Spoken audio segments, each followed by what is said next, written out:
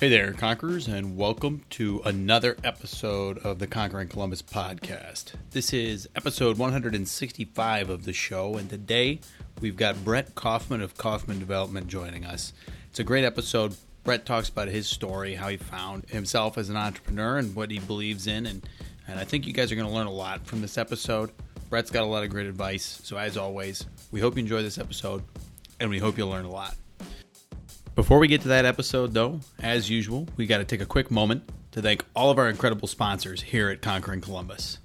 And that starts with Small Biz Cares. Small Biz Cares is a nonprofit founded by socially conscious community leaders here in Columbus, and their goal is to connect, mobilize, and inspire small businesses to create lasting positive impact in our community. And Small Biz Cares members have the unique opportunity to work with like-minded businesses to raise money for great causes and participate in large-scale volunteer efforts and improve educational opportunity for youth in our community. To learn more, visit smallbizcares.org. That is small, B-I-Z, cares.org. Conquering Columbus is also brought to you in part by the Sundown Group.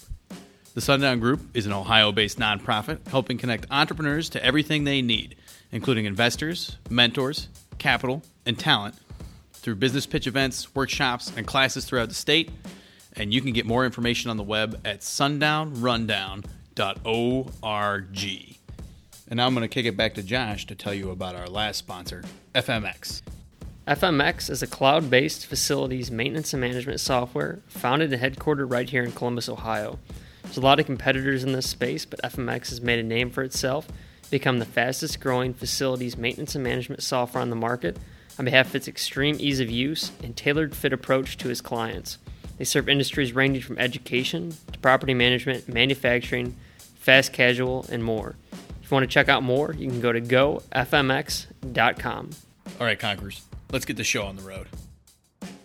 You could drop me anywhere on the planet, in any environment, and I might get, my head kicked in the beginning, but I'll find a way to survive. I'll find a way to get the job done. Yeah, there's a little doubt, but you know what? Once again, I think of that guy in my ear. I think about stepping up to the stage. I think about the challenge. I've lost sometimes, but I've won more than I've lost. And so, I bet on me any day. Choosing greatness. Greatness doesn't choose you. You have to choose it. And, it's hard. I think there was a hunger in me. There was a desire just to make a difference. There was a desire to not just be status quo, a desire to not be average. This is Conquering Columbus. Hey there, Conquerors, and welcome to another episode of Conquering Columbus. We got a great guest joining us today, Mr. Brett Kaufman, and Brett is the founder and CEO of Kaufman Development. And he's been working in the real estate industry for over 20 years with a focus on investment, banking, and development. Brett has received numerous awards for his professional accomplishments, including being recognized twice as the Developer of the Year by the Building Industry Association, as well as the Entrepreneur of the Year by the Ernst & Young Association in 2014. And the Kaufman Development team runs numerous communities here in Columbus, and Brett is recognized as one of the top 50 business leaders in the region for his ability to drive innovation within his organization, as well as for his impact on the community at large. We're really excited to have Brett on the show to discuss everything him and his team have going on. Welcome to Conquering Columbus, Brett. Thank you. It's great to be with you guys. Yeah, it's really exciting to have you here. We were just talking. You came all the way from Hong Kong last night, so a little tired, but we really appreciate you taking the time to join us. It's my pleasure. I'm happy to be here. So is that typical trip, something you guys do a lot? No, but we do have a pretty regular kind of discipline about traveling with the family, and we do that at least once a year for kind of a extended time and to a different place every time. So this is our first time going to Asia, but we try to take a couple weeks as a family and go somewhere new and far away, usually in the summertime. So you're gone for 2 weeks then? Or? Yeah, just a little under this time. And then kind of one of the places we'd like to start off just to get some background and set the foundation is any highlights that you have at starting even as early as childhood, where you grew up and the monumental things that happened along the way that kind of paved you into who you are and then led into your professional career starting.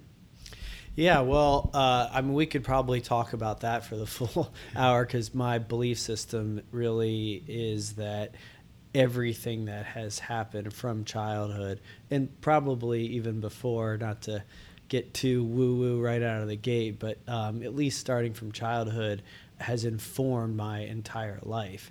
And all of the events between then and now, in my worldview, have kind of perfect synergy, even at times where they don't appear to be clear. And in hindsight, certainly it's all been kind of perfectly designed.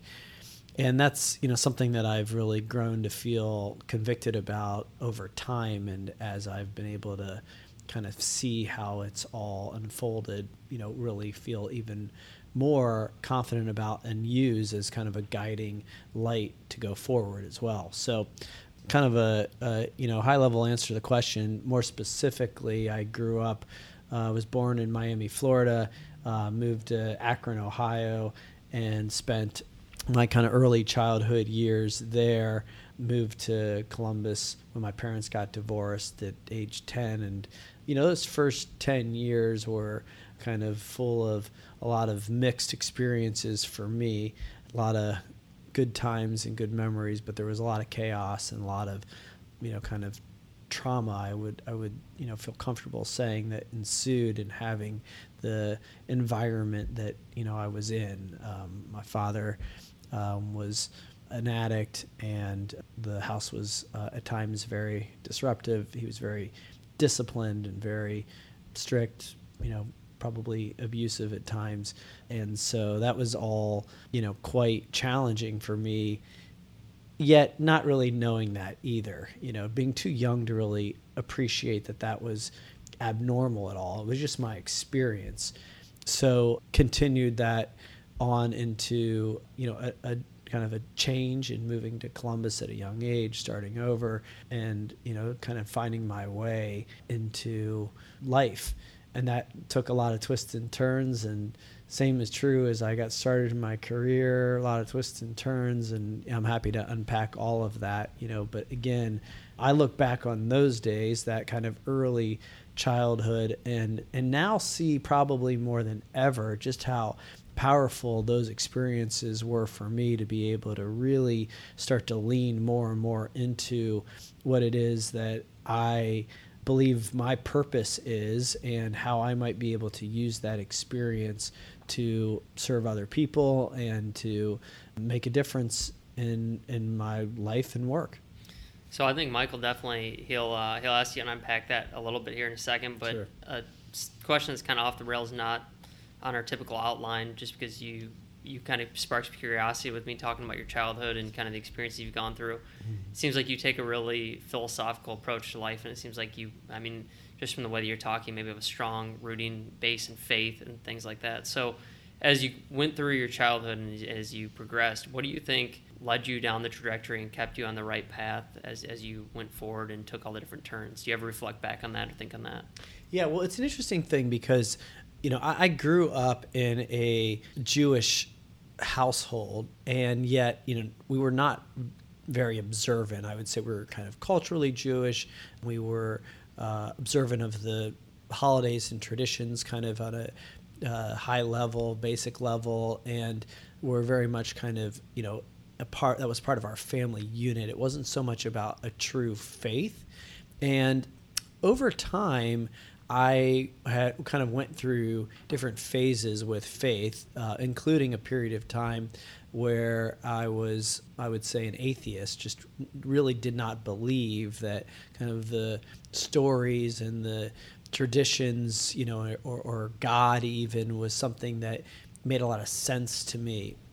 That has changed more in recent years in my adult life, where for a variety of reasons, I've started to believe, in fact, pretty strongly that there is really a universe and a consciousness, and I'm comfortable calling that God, that exists and that really is of an intelligence that is not always easy for us to understand, but it's really the only way that I can confidently explain how life is unfolding.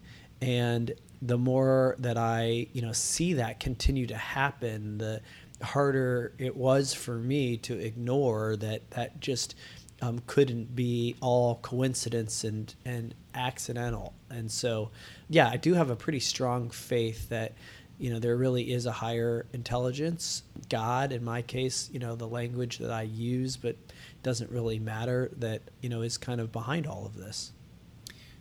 And I think we're heading towards territory where we definitely could spend the entire podcast talking about this subject, but want to kind of pivot back towards your early career in life. So one thing that I'm curious about, right, you strike me as the type of person who kind of would always have big goals, but have you always wanted to be an entrepreneur? Is that something that's always kind of driven you, or is that an idea that grew early on in your career? Yeah, so, in that kind of early, 0 to 10, which I explained, and then, what happens after that is, let's just call it 10 to 20, where I'm, in my academic years and, 22, I guess, when I graduate from college.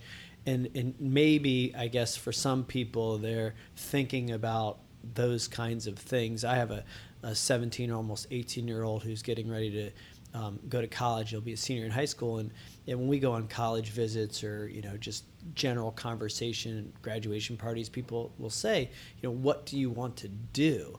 And I find that to be astounding that, one, people ask, but two, maybe even more so, that there's some expectation that you are supposed to know. I'm 44 years old, and I'm not sure I really know what I want to do yet.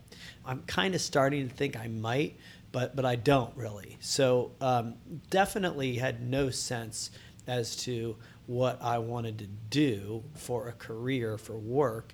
And frankly, I feel like I was way too unconscious of a human being. And I don't mean to sound like, this is some kind of enlightened thing, but like, I kind of felt like I was going through this like motion that was mostly dictated by my parents, society, friends, some sort of flow that kind of exists, that is how people get shepherded through life. And that's just what was happening to me for a very long time, certainly through childhood.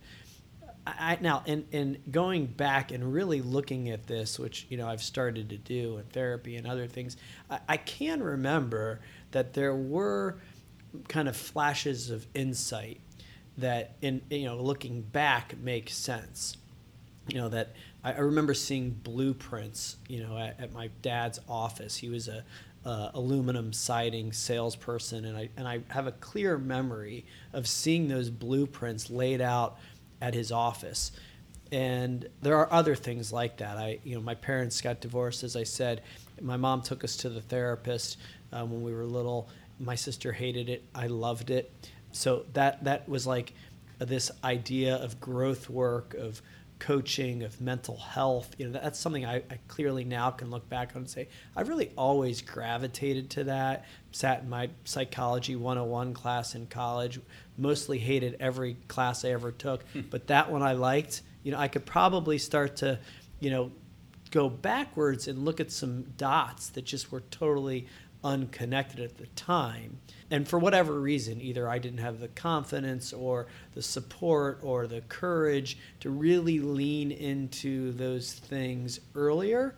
Maybe people with really, really strong self-esteem, set up in the right, proper environments, they see those flashes of insight and they go, I want to be a psychologist, and that's what I'm going to do. I was, valuing other things. I was valuing how things looked, and success and money and business, and kind of what was surrounding me at the time. And, therefore, maybe more conflicted, unclear, confused about what the future might look like. And it's funny, like you mentioned the blueprints, right? Like little things in our lives that, like you mentioned earlier, kind of tying it back to what you said earlier, is that like everything in your life leads up to this point and what you're doing now. And it's something that you said struck me. I thought, like, what do you want to do is the question that most people just spend their whole lives thinking about. Like, and, some of us might know what we want to do, or we think we know what we want to do, but deep down in your core, you might not have that true conviction. That I think, like, you can really tell when someone's found something that they love to do and have a real conviction about it, versus somebody who's like, yeah, I really want to be, an entrepreneur, and they're saying that, but do they really believe that at their core? Or I really want to be a doctor, but really it's like what my parents have just told me I thought I should be my whole life. So How do you go about chasing that concept? Like you said yourself, you're still not really sure what do you want to do. There's a lot of young professionals and entrepreneurs out there listening right now who are struggling with that same question. What are the things you think about, and what are the things you pursue? Is it just kind of, hey, whatever takes my interest, or do you have like a mindset? Do you have something that shapes your goals and where you pursue? Yeah, so we have some commonality, and Built to Lead, Chet Scott, we've all both worked with. And when I met Chet really helped me get clear on who I am, what I believe, my worldview, my identity, my purpose. These are things that I had not truly thought about, or certainly not taken the time to discover and define. And so when you do that, when you go through an exercise of really asking yourself questions that you might not know the answers to, that might be hard to be honest even with yourself, to write down on paper, certainly to share with other people, when you start going through that exercise, you start to get pretty clear on what you know and what you don't know about yourself. And ultimately, going through that process and some other things, have really helped me get clear on what kind of life I want to have. And certainly how you spend your time working is a big part of that. So I now have the luxury of knowing that and using that to really define what I want to do and what I don't want to do.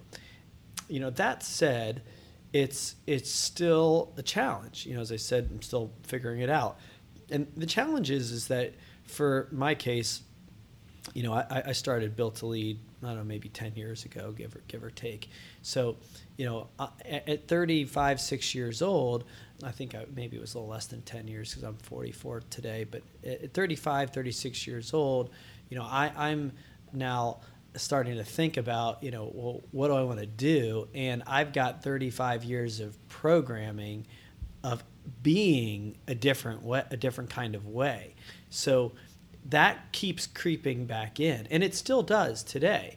I call it the ego, and it's not like the egoic, like, look at me. It's like this thing that runs, right? The voice, the unconscious kind of, voice that's been that programming for all those years that creeps in, and sometimes it can be sneaky.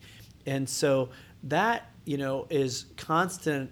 I have to constantly calibrate when I'm following my essence, my heart, and using that to be and do, or if I'm getting away from that and using my head or my ego and letting that be the thing that's driving me. And so to me, that's, kind of ultimately the filter. It's that core strength that you define and build, through a real disciplined effort, and then a constant calibration of making sure that you're running things through that soul, essence, heart, intuition, whatever you want to call it, to define what you want to do. And that might sound kind of like, oh, sure, great, but the practice of mastering that is really the work. And that is not work I've mastered by any means, but that's the constant work is, when the fear shows up, or the scarcity shows up, or all the things that you might have to give up, that you've attached to, that you have designed your life around, that feel good, whatever it is, making the decisions then to follow the heart, the essence, the soul, God, whatever you want to call it, that is where the true work is.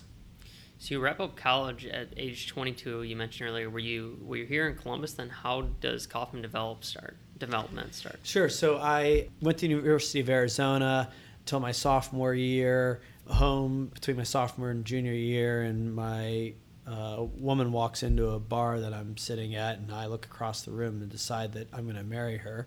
So I go back to school and spend the next 6 months talking on the phone, because that's what we did. I had this little AOL modem that I would try to dial up and email her, but that didn't work very well. So I transferred back to Columbus, and we will be married 20 years in September. So I was right about most of that. and finished up at Ohio State. I did what most people at my time in life did, and I don't know that this is as true today, but I decided to go get a job to impress her and her parents and whoever else I was trying to impress that looked good. And that's really, kind of, again, the value that I had chosen for myself that mattered for whatever reasons. And so that was a job in banking. I got some advice. I talked to people, mentors. People told me how hard it was to get jobs in real estate, which was true at the time. It wasn't easy to really go straight into development. And some of the advice I got was, go work at a bank. You'll learn a lot about a lot of things. General business, great experience. I kind of got okay with that concept, but mostly it was like, I'll put on a suit and tie and I'll say I work at the bank and I'm, doing commercial banking, and that sounds good. That'll feel like I'm successful, for that time in my life. And that's what I did. And I hated it, really. I quickly realized that this kind of corporate America, most people that I was working with were also unhappy in their jobs. They were, taking their lunch breaks, full hour, leaving at 5 o'clock, living for the weekends, vacations, retirement. And for that reason, it was a phenomenal experience. I learned a lot about what I didn't want to do. And, looking back, really use the experience of the jobs that I had prior to starting in Kaufman Development as the fuel, as kind of the creation, the motivator to create a very different kind of company that would be something that I would love to do and that I think other people would also. In between the bank, so I had a couple of jobs in banking and worked my way into a capital markets group. By the way, I was a lousy banker, but I was kind of good socially, so I could figure out how to navigate myself into the right room, and eventually found myself working with a group that was banking a real estate developer in Texas. And I got to go and kind of, kick the dirt and experience what it was like to see a developer in action. And at that point realized, hey, maybe this is something I could do. So I spent the next 11 years working for another developer in a variety of roles and learned a tremendous amount there.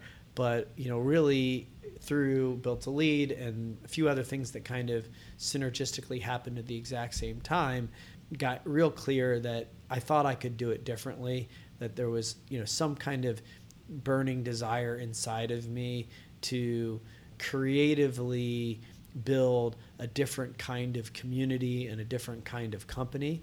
And that, ultimately that was, the impetus for starting Kaufman Development in 2011. And you mentioned the creative side of things, and your team, is known and has been known for developing really creative and exciting communities that are kind of different than a lot of what's out there. I mean, the first one that comes to mind right now is, and we'll probably ask about it later, is the Gravity project you guys are working on. But what did you think you could do differently? What did you focus on when you launched that company? And were there anything in particular that you thought, this is what's going to make this community exciting? These are the things that need to be different. At the essence of the new company, Kaufman Development, and the communities that we were going to build, which started with a project in New Albany called the Gramercy. That was our first project. And the core of it was this idea that I wanted to be able to take these experiences I had had in life and figure out how to solve for them, for both me and the people that we were working and living in our communities and in our company. And so, for example, that was philanthropic volunteer opportunities. I had had a few experiences where I was just trying to take my kids to volunteer, and the amount of unreturned phone calls and paperwork and disorganization to just be able to give of our time was really frustrating to me. So I thought, well, maybe I can make that simple for people, and we can line up volunteer activities for them to just come home from work and drop their stuff and go immediately with a group of people in their community to go do something that makes them feel good about giving back. What if we made that easy for people? Similarly, we started getting rid of playgrounds and putting in community gardens. We started offering fitness classes. We started internally to say, rather than, you got to work out in the mornings, why don't we go for a run and we'll talk about our projects? Why don't we put together a running club inside these communities and facilitate well-being and fitness and creative expression and on and on. So that was always the kind of core belief, is that we could make people's lives better by bringing the things we were passionate about and we believed others were too, straight to where they worked and lived. And that's really never changed. Now, over the years, as we've, tested it and continued to test it in different ways and kind of turn the dial on the experiences we're creating, and because we believe that there's a lot of runway and how we can expand that, we've started to really go all in on what that means and what that looks like. But and that's starting to get into some really interesting territory around mental health and really how we can start to explore a much deeper conversation about how people are living beyond just kind of some events and programs. All right, Conquerors, we're going to take a quick break here in the show to tell you about a group called Columbus Gives Back. If you're looking for a way to get involved in your community, but you don't know where and how to start, look no further than Columbus Gives Back. By partnering with over 150 Central Ohio nonprofits, Columbus Gives Back makes volunteering fun and easy by offering 30 to 40 volunteer events each month that are free of cost, commitment, and hassle. Sign up for your first event today at columbusgivesback.org. That's columbusgivesback.org. Conquering Columbus would also like to take a moment to thank the 11th Candle Company. 11th Candle Company may be in the business of selling candles, but the social enterprise thrives on igniting hope. Employing women who have experienced human trafficking, 11th offers the resources to redeem, empower, and support them on their journeys to burn bright again. Every candle sold shines a light on an issue that often walks in darkness and provides hope to once trafficked women on their path to redemption. Come pour your own candle of hope at Polaris Fashion Place across from the Apple Store, or visit www.11thcandlecompany.com. That's www.11thcandlecompany.com, and that'll be linked down in the show notes. All right, Conquerors, let's get back to this episode. So along that journey and along the path of developing all the communities that you guys have finished today, what have been the high points and have there been any lows? Yeah, it's a great question. There's been a lot of highs and lows, and it's definitely a journey that, like I said, takes a lot of twists and turns. There's been some great success. We have been able to celebrate and high five and travel and get a lot of really, really wonderful, kind feedback from people. And there's been some scary times and some restless nights, no question. That is all part of it. And it's, frankly, I think, unavoidable if you're going to be in the game. But, what's interesting about it to me is, for better or worse, I'm not real wired to have too many highs or lows. Like, I just don't really let myself do that a whole lot, because I'm still focused on kind of something much deeper and bigger. And so it's never really about the money. Of course, that's a part of it, but that's just not like it. Like, so if you get a big check, a project really works and you make a lot of money, especially once you have some, like that really doesn't get you quite as excited anymore. It still worries you when it's not going well, so that hasn't gone away. I would say the real highest of highs for me is when somebody comes and works for our company or lives in one of their communities and their lives are drastically impacted for the better. And they tell us about it. Unsolicited feedback. We keep a success folder that is unsolicited feedback that is significant, and it's a pretty serious measurable that we put on our we call it a VTO, a Vision Traction Organization tool, that when somebody tells us that they lost a bunch of weight and they feel better and they're healthy, or they discovered their own opus and they quit their job and they're living the life of their dreams, to me that's the biggest high I've experienced in doing this work. It's funny you mentioned the opus, and I forgot about that word after not having been with Chet for a while, but I love the word and the meaning behind it. But I guess, so pivoting from opus, though, one of the things so Josh and I both lived at 600 Goodell right now. And one of the things that we've always been impressed with. Have to edit that out. We have a lot of fans, and we don't, Right. You gotta be well, careful. we didn't tell them which apartment we were in. It'll be fine. And we got pretty good security at the community. So, but one of the things we've always been. I can't imagine anybody's got any beef with you guys. So. Right. I would hope not. I don't know. Plus, Josh can piss some people off sometimes. So you're both wrestlers. So I think we'll be all right. But. One of the things we've always been impressed with is like the culture and the commitment to customer service that your team has. Like, I feel like I never have to wait very long. Like, it's pretty quick anytime I put in a request, and you can tell people actually care about the community and the people they're serving. So how have you guys maintained that culture over time, and especially with now you've got quite a few communities around Columbus? How have you maintained that across all your teams? Yeah, it's been a real focus. I think that culture is entirely dependent on the people doing the work. And there's a lot of different theories about, culture, but to me, it's the service technician is as critical to the culture of the company as I am, because you're not going to meet me most of the time, but you're going to see him. And so we really, really, from the start, drilled down on culture, passion, primarily at the time early on, passion, character. Those were the things that we were mostly looking for when we were hiring people. And probably to a fault, over time I've realized we now say passion, skill, effort. So you got to have the skills to do the job, and you've got to demonstrate the effort that it's going to take to do that job really, really well.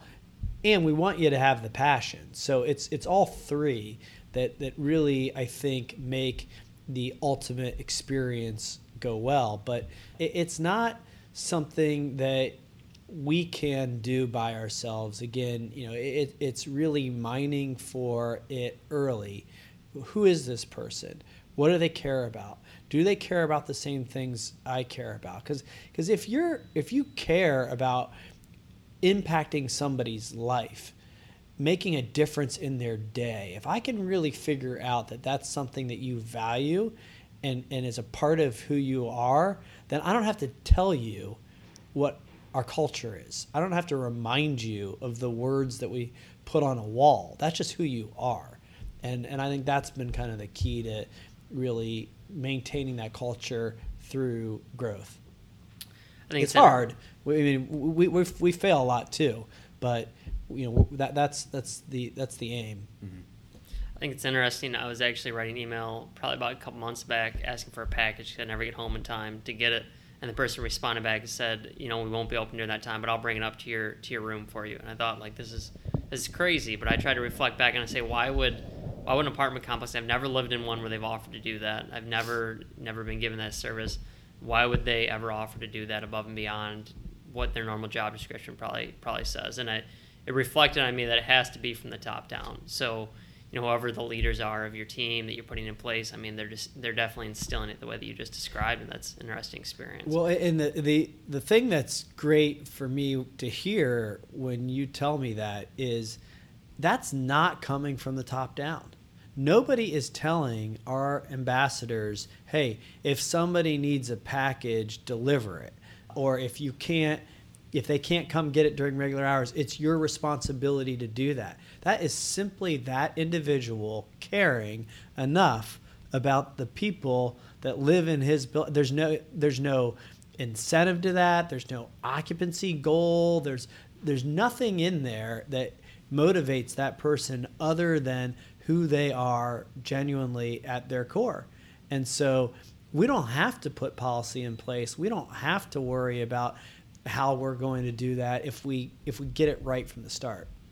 So getting it right from the start, let's carry that over into the Gravity Project and talk about, why you decided to start that and then what it turned into and what it is today. And maybe because maybe not all of our listeners know what makes the Gravity Project unique either. Yeah, sure. So Gravity is really just our latest expression of the original concept, which was really, again, how do we make a difference in people's lives where they live and where they work? Now we fast forward, so we're 8 years down the road, and what we think makes a difference in people's lives is very different today than it was then. And in fact, it's a good thing, but the trend also came towards us, and so these kind of big amenity apartment-driven complexes where you've got huge gyms and fitness classes and community gardens and even volunteer activities, that's become kind of the new normal in the space. So fortunate for us, and I've been really clear about this from the start, because there have been times over the years where people would say, well, our competition's now doing that. And I've always known it didn't matter, because we built an entire company around people that believe truly in making a difference in human beings' lives. So it wasn't a trend. It wasn't a brand position. This was just exactly who we are and wanted to be. So Gravity is now our kind of next huge jump into what that means. And we're specifically, really leaning into the events and the programs and the content and the experience, both through bringing art into the project in a significant way with artists from around the world and a tremendous big component of local artists really being involved, music, a lot in the, we say it's about well-being, impact, and expression.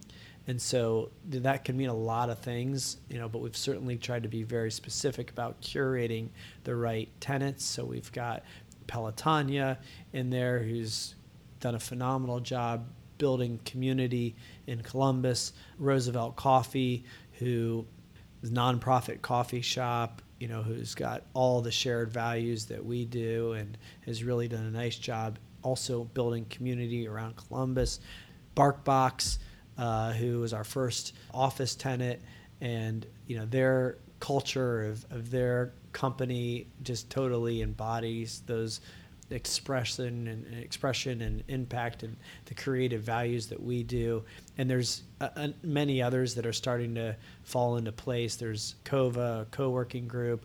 We're in the process of signing another tenant, which I can't really announce yet, but it's all really been curated to bring a very holistic approach to how people live, how they work, and really creating a community, both for the residents and tenants, but for broader Columbus. We're doing a lot of events that are open to the public. People can come and learn and be met where they are. Just like me, we find it to be as important to meet that banker where they are as it is somebody else who might already be a little bit more well-versed in whether it be a yoga or an acupuncture or meditation or a clean eating or whatever it is that we're offering. We want to pull people in from all walks of life and really give them an opportunity to be opened up and to connect and to maybe find something that they had inside of them that they otherwise weren't accessing. That's really what Gravity stands for. And it sounds really interesting. I've checked it out a couple times, and I'm going to keep my eye on it. But, first off, shameless plug, Kenny Sipes and Doug Ullman have both been on the podcast. You mentioned Pelotonia and the Roosevelt Coffee House. So guys, go check those episodes out if you haven't yet. But One of the things that I took away is, you're again, this whole interview, I think, impact people in a positive way has been really important, and I guess sounds like part of your opus there. But you focused on impacting the community in a positive way outside of just Kauffman Development, right? So you were an adjunct professor at OSU. You've helped build schools, donated to local nonprofits like the Ronald McDonald House. What are some of the projects you're most proud of in that space outside of Kauffman? Yeah, I think probably the project that I'm most proud of is our affiliation with BESA. And the reason I'm most proud of that, and there are many that I could name, but Matthew was somebody that came into my life and our organization very early on. And we were struggling to provide the volunteer activities on our own. We didn't know how to do it. We had a what, but we didn't know how. And he became the who that really allowed us to live that piece of the dream out inside of our company. And it turned out to be a really powerful collaboration for both of us, in that he's now gone on to grow, and I'm so impressed to be providing those services for L Brands and Jenny's and Big Lots and Express and Cover My Meds, and I think, and many others. And when I think back to that moment where he walked to my office and told me that he had this idea to provide a portal for corporations to, and I had this problem, and the only gap was a little bit of money, and to see what that has become today, that's definitely one of the things that I'm most moved by. And when you think about the thousands, and he has numbers on this, but the thousands of hours that have been now shared of community work across this city, it's really something, so we've just been a little piece of that, but it really was just this simple idea, but the end result are a lot of people have been cared for, and a lot of people have been able to give of themselves that I don't think might have been able to do that quite so simply, at least. And so that's really powerful. My wife is really involved with the KIPP school, and we've had a lot of KIPPsters through our home over the years, and that's also really, really moving, powerful work to see what those kids are doing, and what Hannah and her team and the many phenomenal, generous people involved with that organization. The work that they did for those kids is tremendous. What are your personal goals, and then what are the goals for Kauffman Development over the next 3 to 5 years? Well, personally, I've got a kind of a forever thirst for growth and continuing to just, more and more clearly define who I am and what I want to do and how I want to spend my time. I've spent a lot of effort over the last few years really organizing my calendar, my days, how I work, the kinds of things that I do, when I do them, including a lot of routine around meditation and exercise and nutrition and kind of self-care, and finding the balance there in work and in life. And that's just kind of an ongoing thing that I continually try to set goals and push myself for, and optimizing my own life so that I can be the best husband, father, family member, leader, creator, entrepreneur, coach, therapist, whatever it is that I'm doing. That's just kind of an ongoing. I set new goals every 90 days, and they're all towards a 1-3 lifetime kind of plan that I'm diligent about revisiting, and rinsing, re-rinsing, and working away every day to achieve. For Kaufman, we're really focused on gravity. So we have a big phase 2 that we're hoping to start later this year. It's 5 acres across the street from the first phase, which is on Broad Street in Franklinton, 500 West Broad. So just across the street, we own 5 acres that goes from Broad to State along McDowell, and we're really, really excited about continuing to expand what gravity can look like in the context of Franklinton and Columbus.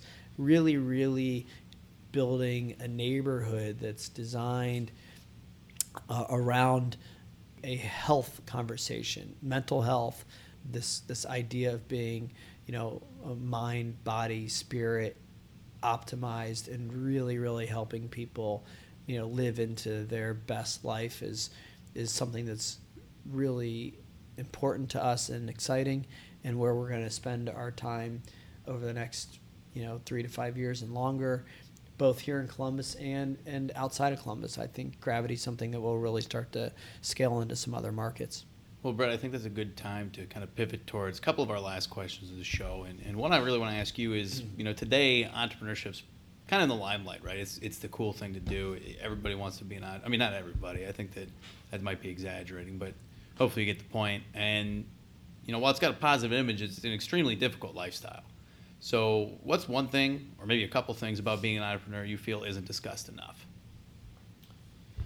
Yeah, it's a funny thing. When I first got started, I did a project in New Albany I mentioned, and I got a really, really large bank loan. And, these are kind of one of the things, just to circle back around to this, idea of the universe and my faith. And it's funny to me that anybody would have given me that loan. I didn't have the balance sheet for it. I didn't have any experience, had never done my own deal before, and somebody gave me a loan for a $30 million project. And there was only one bank that would do it, and it was a group out of Chicago, and the whole thing doesn't make sense at all. And by the way, it was like incredible leverage and great terms, and I'd kill to get that bank loan today, and on paper there'd be all the reasons why you could get it today, and I can't. But I tell you that because I was sitting in a mentor's office at the time, and he said, if you sign on bank loans that are way bigger than you can afford to pay back and sleep really well at night, then you're in the right business. And I remember thinking to myself, oh, well, I guess I'm in the right business because I never even thought about it. I just signed away. And so, the point is that, and I have a good friend, Gino Wickman, who is coming out with a book about this entrepreneurial leap. He believes, and I think, I trust him because he's done the research, that you're either born an entrepreneur or you're not. That you have that in your DNA. It's the way you're wired, or you don't. And if it's in the limelight and it's the thing to do, I would just say to people, don't let fear, don't let societal pressure, don't let all the chatter that you might hear from your parents or from others, the idea about how things look. Maybe it's even worse today with the kind of Instagram culture, that everybody's got this kind of idealistic way about how it's supposed to look. Don't let any of that stop you, but don't feel like you have to do it either. There's no shame in saying that is not for me. I want to be a great number 2. I want to be a high up in a corporate organization, or I don't want to work that hard. I just don't even want to work that hard. That's okay. I think we have a lot of judgment around, what people are supposed to do and not. And I think that's the only thing that's wrong. If you're not an entrepreneur and all your buddies are, but who you are, then live into that. If you are, and it's in there, and you're pretty sure of it, but you're scared, or whatever else, then let's find how we can pull that out of you. And for me, it was mentors, coaches. I went to something called Landmark Forum. I started to get around other people that were doing it, inspired by them, learn from them. And then really just Gino Wickman is my friend who's writing this book. It's called The Leap. Really, at some point you got to take that leap. And Chet says you're either drowning where you are or you're on fire about what you want to do. In my case, I was both. But it's generally one of those two things, and when that shows up, you have the choice. Am I gonna go and do it, or am I gonna be drinking beer on my couch 20 years from now, pissed off that I didn't follow my dreams? Well, Brett, that's a great answer. I think it left me a lot to think about, and great place to turn to our last question of the show. It's centered around the theme here on Conquering Columbus, which is live uncomfortably.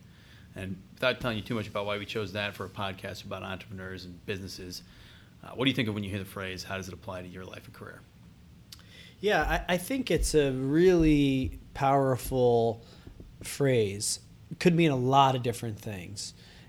I think that, for me, in fact, I'm reading a great book right now called Second Mountain by David Brooks.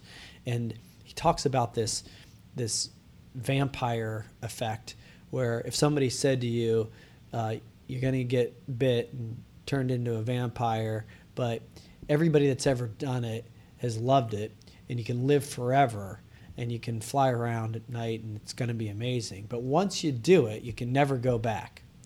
Would you do it? And so I guess, that's the kind of thing is like, once you start doing it, you can't kind of unsee what you see. And to me, that's kind of one layer of being uncomfortable is just the start. Getting into it and leaning into it is the beginning of the discomfort. And the more you do that, the more you start to recognize it and be more comfortable doing it. But not really, because it'll just keep showing up in new, even more challenging ways to kind of meet you where you are at that time. And you got to kind of continue to lean in to that discomfort. Keep being willing to know what's on the other side of it. And by the way, what's on the other side of it generally doesn't last that long. So having the courage to know I'm going to go through this for these moments of contentment or satisfaction or enjoyment or enlightenment or happiness or whatever it is, and still be willing to do it. That's one thing. Brooks really talks about commitment, being really committed to it. If you're really, really committed to something, when you choose to get married, when you choose to have kids, when you choose to take an entrepreneurial leap, these are these vampire moments. You have got to really have a strong commitment to something, or else it will not last. The other thing for me specifically, which I'm really learning to do, is to be with the discomfort, to really just let it be what it is. I have a tendency, and I think most people today especially, have a tendency to want to do something about it, change it, run from it, escape from it, distract. Usually, what people are doing now, myself included, go to my phone, scroll, get busy, create another meeting, another project, et cetera, et cetera. And this is, again, this is something that I am currently working on. So by no means have I mastered this, but I'm learning first the awareness. Oh, there's discomfort. Oh, there's resistance. How can I just observe that? How can I be with it? How can I kind of like honor myself? I heard Gary Vee on a podcast I was listening to last night talk about his superpower. I forget the exact language. His superpower is how much he loves himself, and how and love might be the wrong word, but just how kind of kind he is to himself, how forgiving he is to himself. And so for me, that's the thing. Get into that discomfort. Don't make it wrong. no shame. It's not, the not enoughness or whatever it was that I grew up with, right? It's not going to look good. It's not the run and escape. It's just sit here with the what is.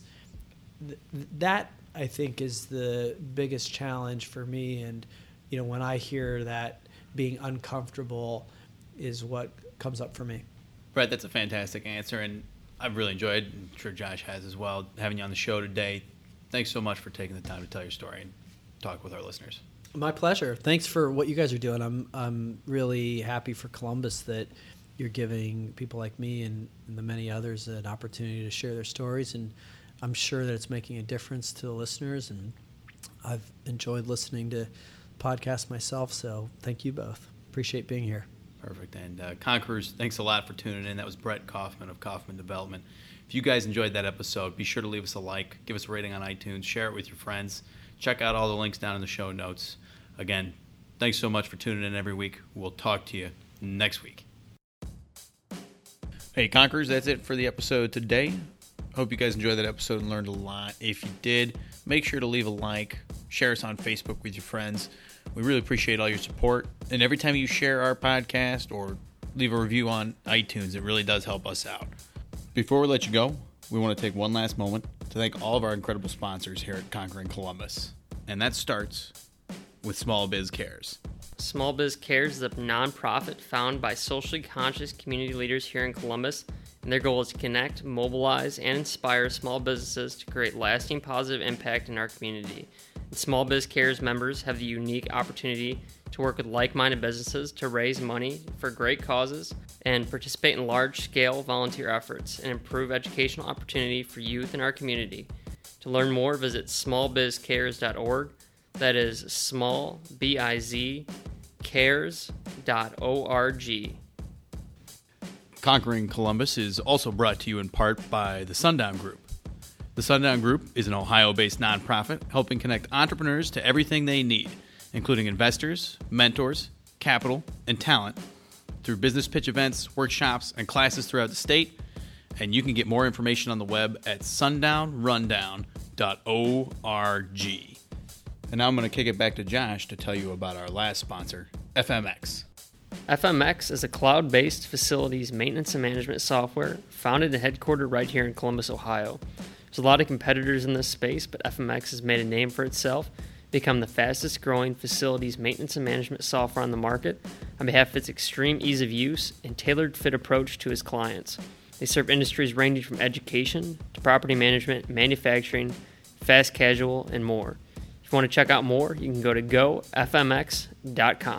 You could drop me anywhere on the planet, in any environment, and I might get, my head kicked in the beginning, but I'll find a way to survive. I'll find a way to get the job done.